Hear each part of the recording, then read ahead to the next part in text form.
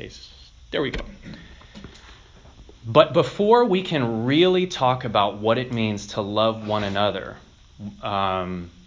we have to talk about the love of God himself.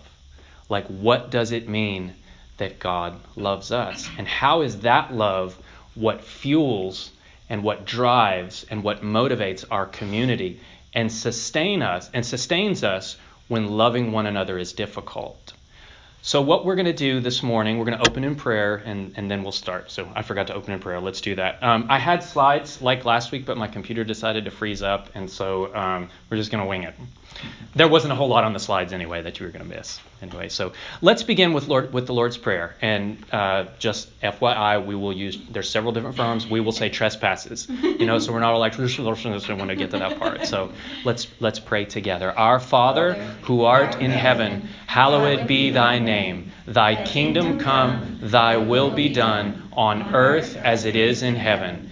Give us this day our daily bread, and forgive us our trespasses as we forgive those who trespass against us.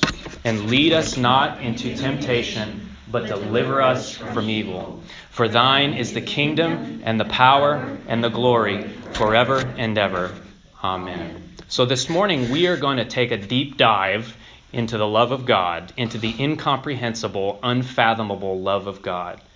To think about it, to meditate on it, to share what it means to us, and see how that is, like I said, is what fuels and drives our community. One of my favorite authors in the world ever, he's no longer alive, his name is Brennan Manning.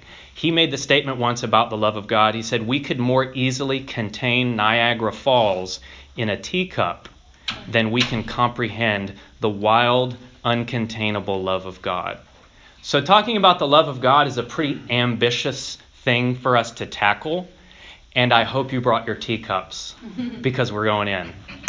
Several years ago, I was on vacation with my family, with Kimmy and the kids, and by some miracle, I was walking on the beach alone. I'm not really sure how that happened, but I was alone walking on the beach. And as I was walking, just looking out across, well, not the ocean, but the Gulf, we were in Galveston, and just the sky and just the vast expanse of the horizon, I thought about the hymn, The Love of God, which is one of my all-time favorite hymns. One of the verses of the hymn, if you're familiar with the hymn, The Love of God, says, could we with ink the ocean fill, and were the skies of parchment made, were every stalk on earth a quill, and every man a scribe, or man and woman, a scribe by trade, to write the love of God above would drain the ocean dry. Nor could the scroll contain the whole, though stretched from sky to sky. And I thought about those words as I looked out over the not so clear waters around Galveston. But the thought occurred to me, and I prayed, Lord, is it true? Like, are you really that good? Do you really, is your love that deep? Do you love us that much? There are many descriptions about God in Scripture, descriptions about his attributes, his characteristics, his inclinations toward people, his activities, both with his people and with nations. Lots of descriptions. I think just one off the top of my head, that God is gracious and compassionate, slow to anger, and abounding in steadfast love. These are descriptions of his characteristics, of his attributes, of the way that he acts. But there are only 3 statements in Scripture that are statements about God in God's essence. You could say there are only 3 places where a noun is used, where it says God is something, describing his essence. Out of curiosity, does anybody know what those 3 are? Anybody want to venture a guess? I'd be cheating. Yeah, Kimmy would be cheating. She can't answer any of these questions unless I put her on the spot. God is love. Yeah. Any other one? Okay, so here are the 3 of them, and all 3 of them come from the Apostle John. It's God is spirit, God is light, and God is love. Now, obviously, God is faithful, God is good, God is gracious, but these are things that are describing his attributes. But John says these 3 things. He says God is spirit, and that's in his account of the gospel. And those who worship him must worship in spirit and in truth. It's the words of Jesus. John says in his epistle, God is light, and in him there is no darkness at all. Think about that. Us with our mixed motivations, even with the best of intentions, but not God. God is light, pure light and goodness, and in him there is no darkness at all. And then, of course, as Calvin said, God is love. God is love. 3 simple words that put together are one of the most profound theological statements ever uttered and recorded in Scripture. God is love. I want to read that because he says it twice in 1 John 4. I'm going to read those words in context. In 1 John 4, John says, "Beloved, let us love one another, for love is from God, and whoever loves has been born of God and knows God. Anyone who does not love does not know God, because God is love. In this, the love of God was made manifest among us, that God sent his only Son into the world so that we might live through him. In this is love, not that we have loved God, but that he loved us and sent his Son to be the propitiation for our sins." And a little later, "So we have come to know and to believe the love that God has for us. God is love, and whoever abides in love abides in God, and God abides in him." Some people primarily think and speak of God as power. When they're talking about power, we think, well, how would you describe God? Well, it's the 3 omnis, if you've ever heard of it that way. God is omniscient, God is omnipotent, God is omnipresent, God is almighty.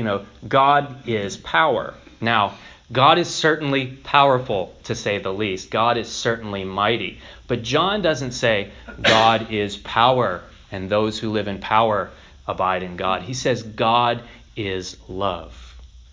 Think about that. God is love. One of my favorite, I feel like I throw out the word favorite a lot, so it kind of loses its meaning, but I just have a lot of favorites, songs and whatnot.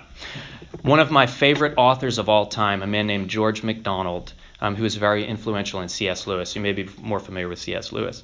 Wrote these words in his book, Unspoken Sermons. He said, "Now what is the deepest in God?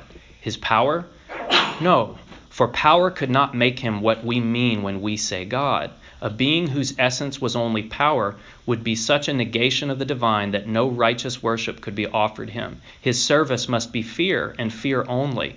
Such a being, even were he righteous in judgment, yet could not be God. The God himself whom we love could not be righteous were he not something deeper and better still than we generally mean by the word. But alas, how little can language say without seeming to say something wrong?" And we all say amen to that. In one word, God is love. Love is the deepest depth, the essence of his nature, at the root of all his being. God is love. God has always been love. There was never a time that God was not love. In the beginning, God was love. Before everything that was created, God was love. Before humans, before the earth, before the animals, before the stars in heaven, before all of it was created, there was love, because God is love. Now, when we talk about love, there's a song that I used to listen to in a number of years ago that now my daughter really enjoys, by a group called DC Talk. I don't know if you've ever heard of them. That's taken back about 20 years or 25. I know Dad does, because we used to jam out in the car with it. But he has a song called Love. They had a song called Love is a Verb. Love is an action. So love cannot exist purely as a concept, like this abstraction. Like we talk about love, and love is very idealistic. But love never just exists as a concept. Love is always an action that is shared between at least 2 people, and probably more. So if God is love, if we say that God is love and God has always been love, and if love is an action, it's relational and other-centered, then God has always been relational and other-centered. So how can that be? Well, C.S. Lewis might help us understand this a little bit. He said, all sorts of people are fond of repeating the Christian statement that God is love. But they seem not to notice that the words God is love have no real meaning unless God contains at least two persons. Love is something that one person has for another person. If God was a single person, then before the world was made, he was not love. Of course, what these people... Well, I'll skip down a little bit. What Christians mean by the statement, God is love. They believe that the living, dynamic activity of love has been going on in God forever and has created everything else. So in this living, dynamic activity of love that C.S. Lewis uses, in Christian theology, we call that Trinity.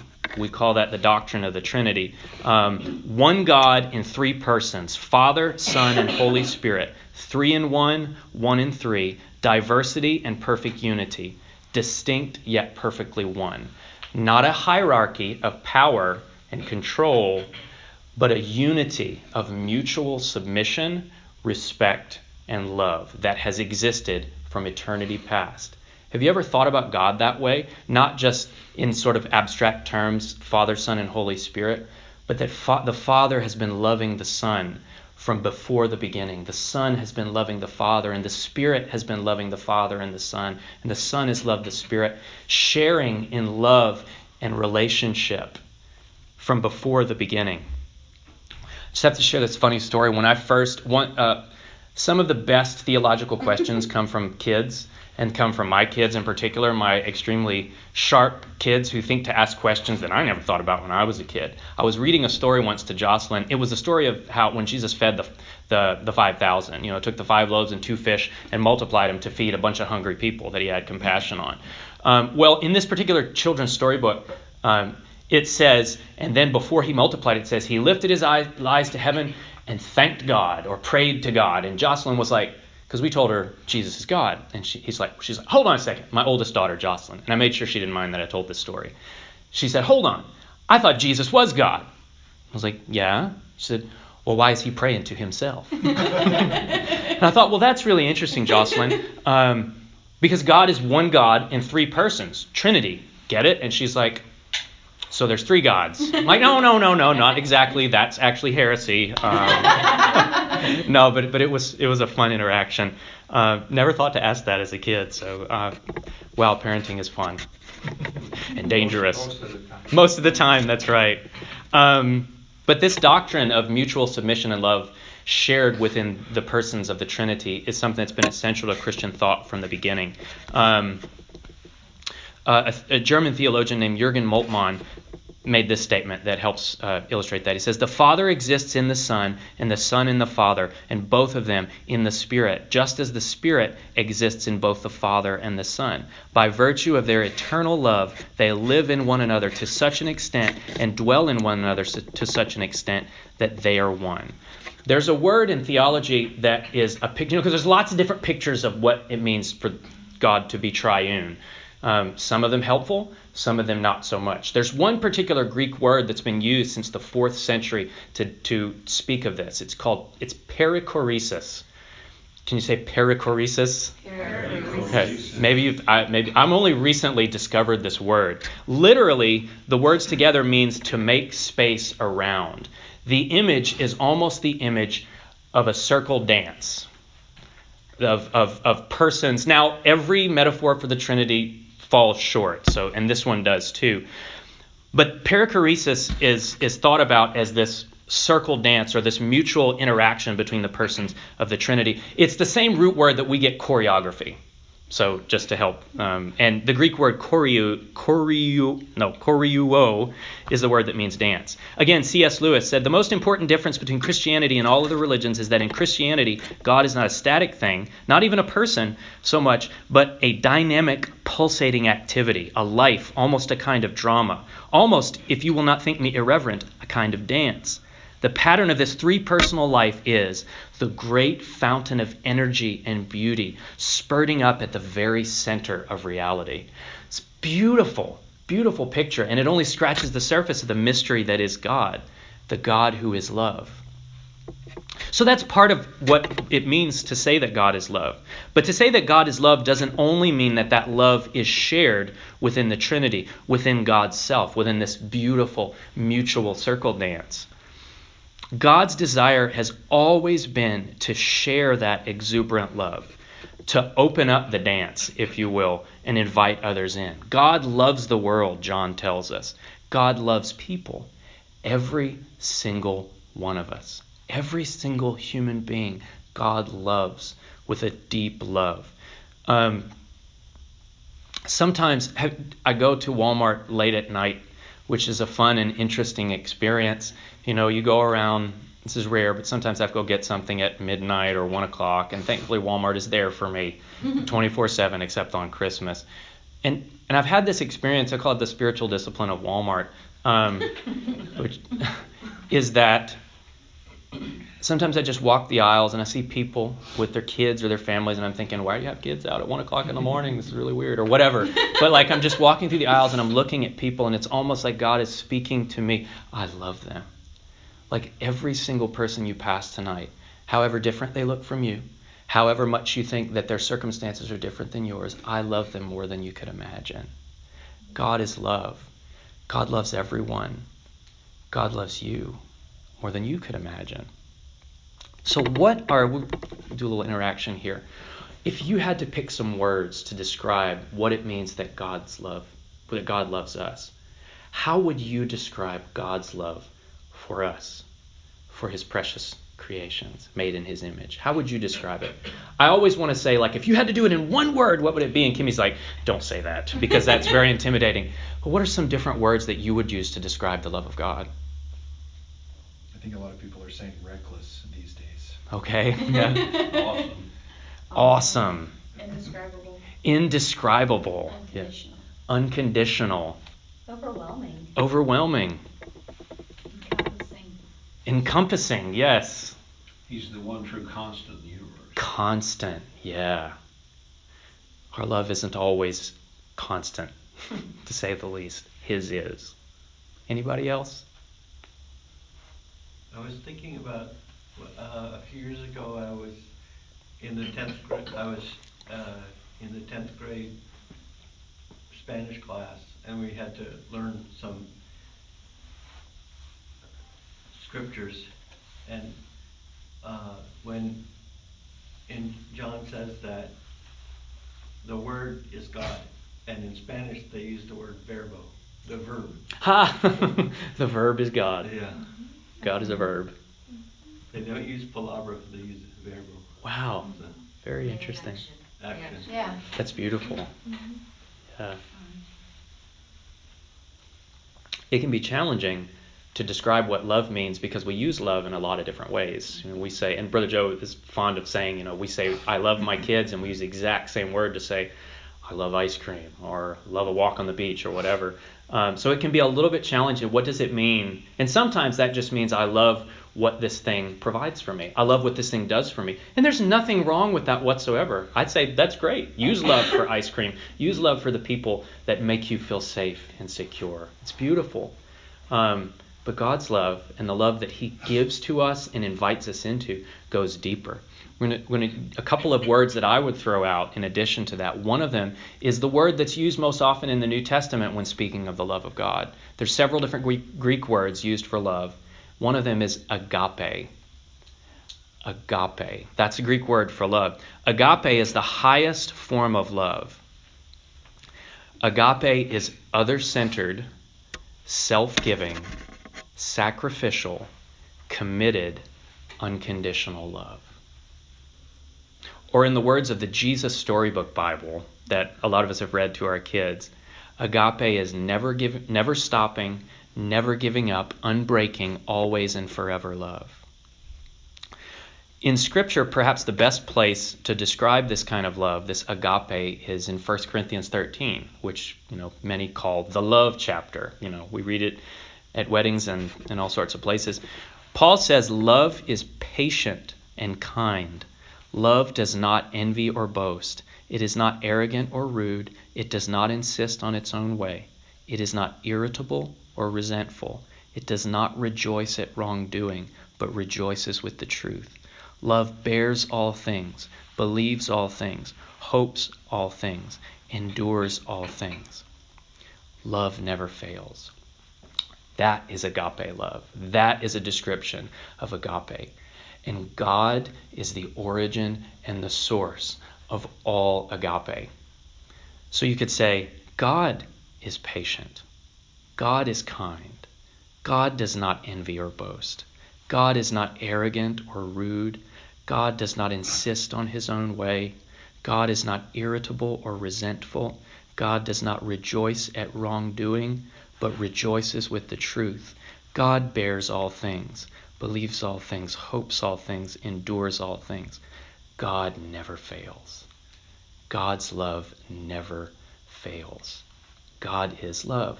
God is agape love. So that's a Greek word that's used in the New Testament. There's another word that's used often in the Old Testament. It's in Hebrew. It's a word that, if I'm not mistaken, is pronounced chesed.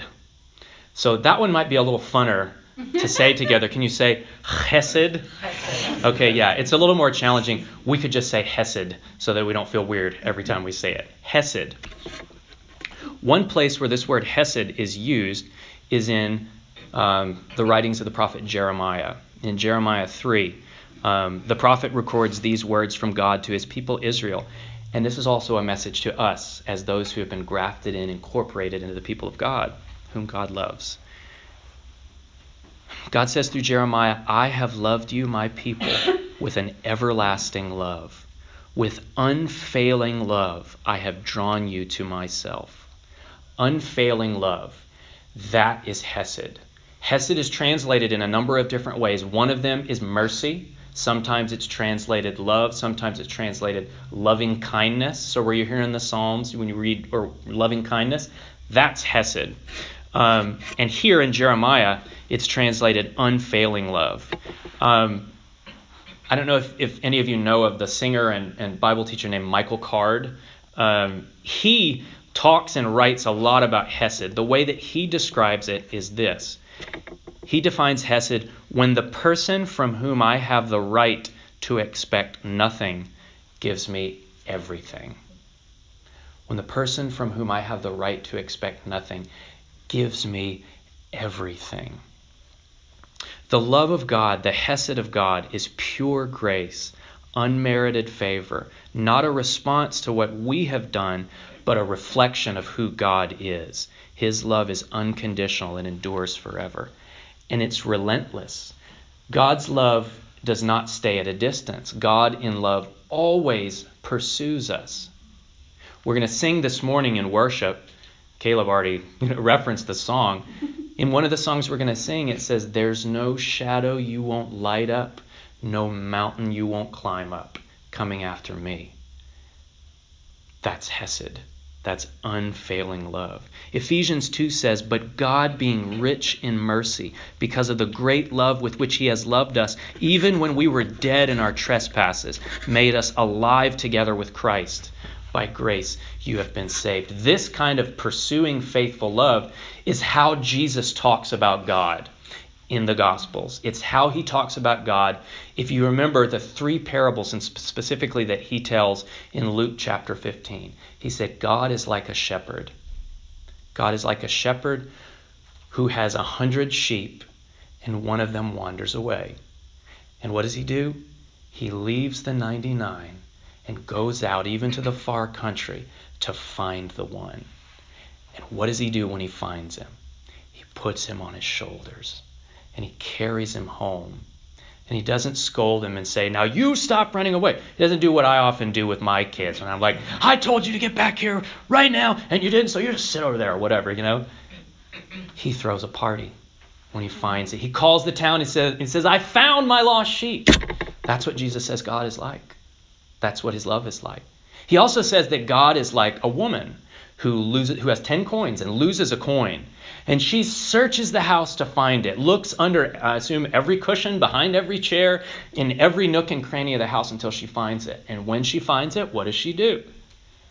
She throws a party. She celebrates with her neighbors that she found the coin. Do you see a theme developing here? What is God's love like?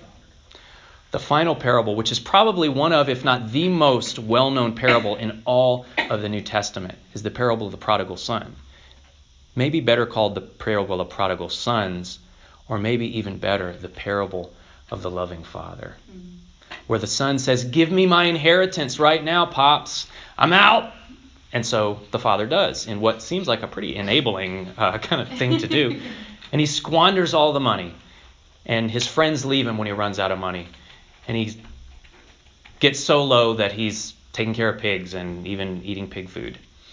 And at that point he says, even my father's servants have it better than this. I'm going home. And he's rehearsing his apology all the way home. Father, I'm not worthy to be called your son, but make me your servant, and I will work for you, and we'll work out a contract or something. The father does not even give him the opportunity to give his apology speech, because when he's still a long way off, the father hits the road, and he wraps him in an embrace of love. He puts a robe around his shoulders and a ring on his finger, and then what does he do? He throws a party, a celebration. He says, my son who was lost has been found. My son who was dead is alive again. And he throws a party. God's love is celebratory as well. It seeks until it finds. It will never give up. Never, ever, ever. The brother didn't like it so much. The older brother did not like it so much, but even the older brother was invited to the party, was invited to drop his pride and his self-centeredness and join the dance. I think the older son was a lot further from the father than his younger son without leaving home. Yeah, I think so too. I think that's a big point of the parable, And what did Jesus say? He who is forgiven much loves much. Well, the younger son in the parable certainly had been forgiven much, and he knew that. See how very much the Father loves us, declares 1 John 3, for he calls us his children, and that is what we are. God is love, and we are God's beloved. Now, we see the love of God on display in Jesus, who is the image of the invisible God. When you read the Gospels, you see what God's love is really like.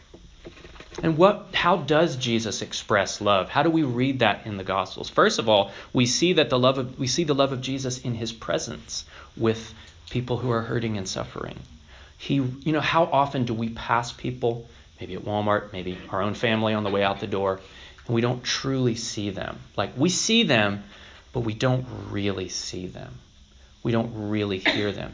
Jesus was present with people. He really saw them. He saw people on the margins that other people discarded. He heard their stories. He heard their cries for help. Jesus' love was present in his presence. It was also, we see Jesus' love in his mercy. Jesus quoted Hosea once to people who were all up in arms about him hanging out with sinners. He said, go and find out what this means. I desire mercy, not sacrifice. Jesus was often called a friend of sinners. He hung out with the wrong crowd, He had some questionable friendships. But that's what his love is like. It knows no limits or bounds. He's a friend of sinners, including us. Jesus' love is also seen in his compassion. Over and over in the Gospels it says he was moved with compassion, moved in the depths of his being. I think the word is splankna or splagnon, another weird word, but it means your gut, like the very depth. He was moved when he saw people suffering. So I want to read an excerpt from this book that helps us there's a beautiful picture of this compassion of God seen in Jesus. The Gospels tell, and this is called Jesus, the Gift of Love by Jean Vanier. It says, the Gospels tell us of Jesus moved by compassion. And this Greek word splagna implies a physical component. It is a deep emotion that makes one's stomach turn over. Jesus is physically and emotionally moved by suffering. His heart obviously bleeds in the presence of poor people, rejected, abandoned, and crushed, who trust in God, but are like sheep without shepherds. He suffers with all those who are in pain, no matter what the class, religious group, or nationality they may be.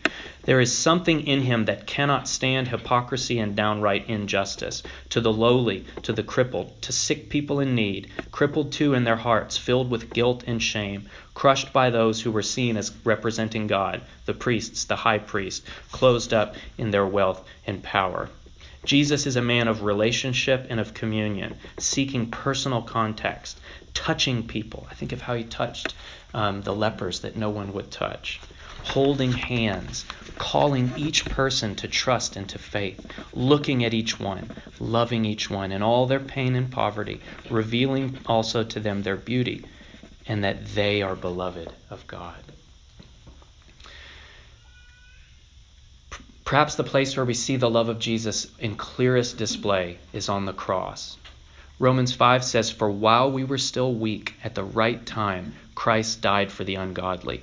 For one will scarcely die for a righteous person, though perhaps for a good person one would dare even to die. But God shows his love for us in this: while we were still sinners, Christ died for us." Another hymn, one of my favorites, is called "Here is Love." Here is love. It says, "Here is love, vast as the ocean, loving kindness like a flood, when the Prince of Love, our ransom, shed for us his precious blood. Who his love could not remember, who could cease to sing his praise? It will never be forgotten throughout heaven's eternal days." And the second verse, it's like it takes it up a notch.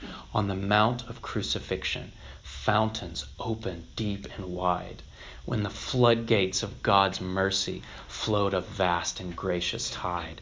Grace and love like mighty rivers poured incessant from above. Heaven's peace and perfect justice kissed a guilty world in love."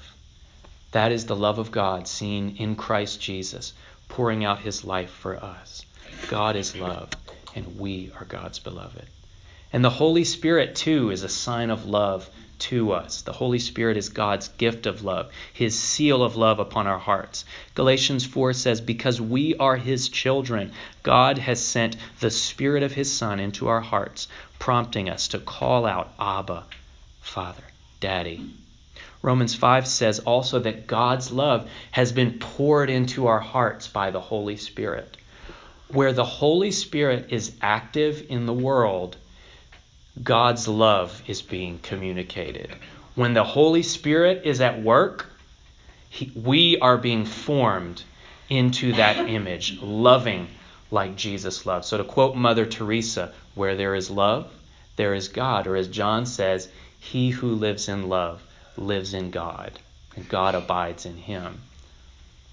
You know, we think about the Spirit, and TCF is a charismatic church. We think about what that means for the Holy Spirit, for the Holy Ghost to have free reign and freedom in our midst to do what he wants to do. What that means fundamentally is that he is forming us into loving people, not just with good intentions and practical solutions and ideals that we try to realize, but the very love of God poured into our hearts and flowing through us to one another in the world around us. That is the true foundation of our community. That's the foundation of our life together. That's the first part of what it means to live life together in the kingdom of love. It's to live life together in community with each other, with our hands wide open and our heart wide open, receiving the love of God in Christ Jesus. God is love, and we are God's beloved.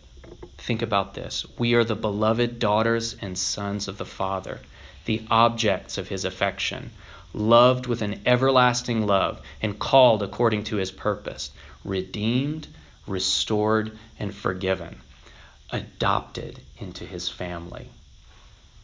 We are also the bride of Christ, God's only begotten Son, redeemed by his precious blood, rescued from sin and death, and seated together with him in heavenly places right now. Right now. We are the body of Christ, one body filled with one Holy Spirit, through whom God has poured his love into our hearts, by whom we cry out, Abba, Father, and through whom God is conforming us into the image of his Son. God is love, and we are God's beloved. So in conclusion, to steal some phrases from the Apostle Paul in Romans 8, what shall we say to these things? These amazing truths. If God is for us, who can be against us? He who did not spare his own Son, but gave him up for us all, how will he not also with him graciously give us all things? Who shall bring any charge against God's elect? It is God who justifies. Who is it to condemn? Christ Jesus is the one who died, more than that, who was raised, who is at the right hand of God, who indeed is interceding for us. Who shall separate us from the love of Christ? Shall tribulation or distress or persecution or famine or nakedness or danger or sword? No, in all these things we are more than conquerors through him who loved us. For I am sure that neither death nor life, nor angels nor rulers, nor things present nor things to come, nor powers, nor height, nor depth, nor anything else in all creation will be able to separate us from the love of God in Christ Jesus our Lord. Amen. Amen. I want to take just a minute, and I just invite you to close your eyes, just to gently close your eyes, to quiet your hearts, maybe take a deep breath to just center a little bit.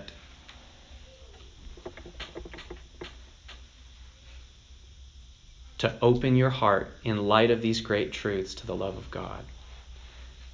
For God is love, and we are God's beloved. You are God's beloved. Do you believe this? Do you believe that the God revealed in Jesus Christ, your Abba Father, loves you? That he desires you? That he waits for you day after day? That he longs to hear the sound of your voice? Do you believe that he loves you beyond worthiness and unworthiness, beyond fidelity and infidelity, that he loves you in the morning sun and in the evening rain, that he loves you when your intellect denies it, your emotions refuse it, your whole being rejects it? It's true. He does. He really does. More pleasing to God than all your prayers and good works is that you would believe that he loves you. And oh, how he loves you. Let the focus of your faith be this one truth, the staggering, mind-blowing truth that God loves you. Not just that God loves Mother Teresa or Billy Graham. Not just that God loves the church as a whole. And not just that God loves in some vague way the whole human race. But the truth that God loves you. He loves you without condition or reservation, just as you are and not as you should be, because nobody is as they should be. He loves you in such a way that he would rather die than be without you. Jesus, the Good Shepherd, came to find your hiding place. He emptied himself, poured out his blood, and on the giving tree of his cross willingly gave his life in love for you. Right now, at this very moment, God loves you deeply, passionately, unconditionally. His love knows no limits, no boundaries, and no shadow of turning. His love will never give up on you. He will never give up on you. He will love you forever. God is love, and you are God's beloved. Turn the eyes of your heart toward him now and see him rejoicing over you with singing. You are safe and secure in his love. Do not be afraid. His perfect love casts out fear. His heart is turned toward you. His eyes are always upon you, full of mercy and tenderness and affection. He is pouring his love into your heart through the Holy Spirit right now. So open your heart, your mind, your soul, your emotions, every part of you, and with every fiber of your being, receive his love.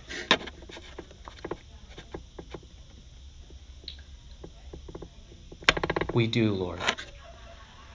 We receive your love, the best that we know how, and we respond in love to you. We say, we love you, Lord, because you have first and so greatly loved us. We love you. And we pray that we might experience your love, though it's too great to understand fully. That we would have the power to understand, as all God's people should, how wide, how long, how high, and how deep your love is. Now all glory to God, who is able through his mighty power at work within us to accomplish infinitely more than we might ask or think. Glory to him in the church and in Christ Jesus through all generations, forever and ever. Amen. Amen. So as you go from this place, we're going to go and worship the Lord. Let us go forth to love and serve one another in the world that God so loves. May the grace of the Lord Jesus Christ and the love of God and the fellowship of the Holy Spirit be with us all. You're dismissed.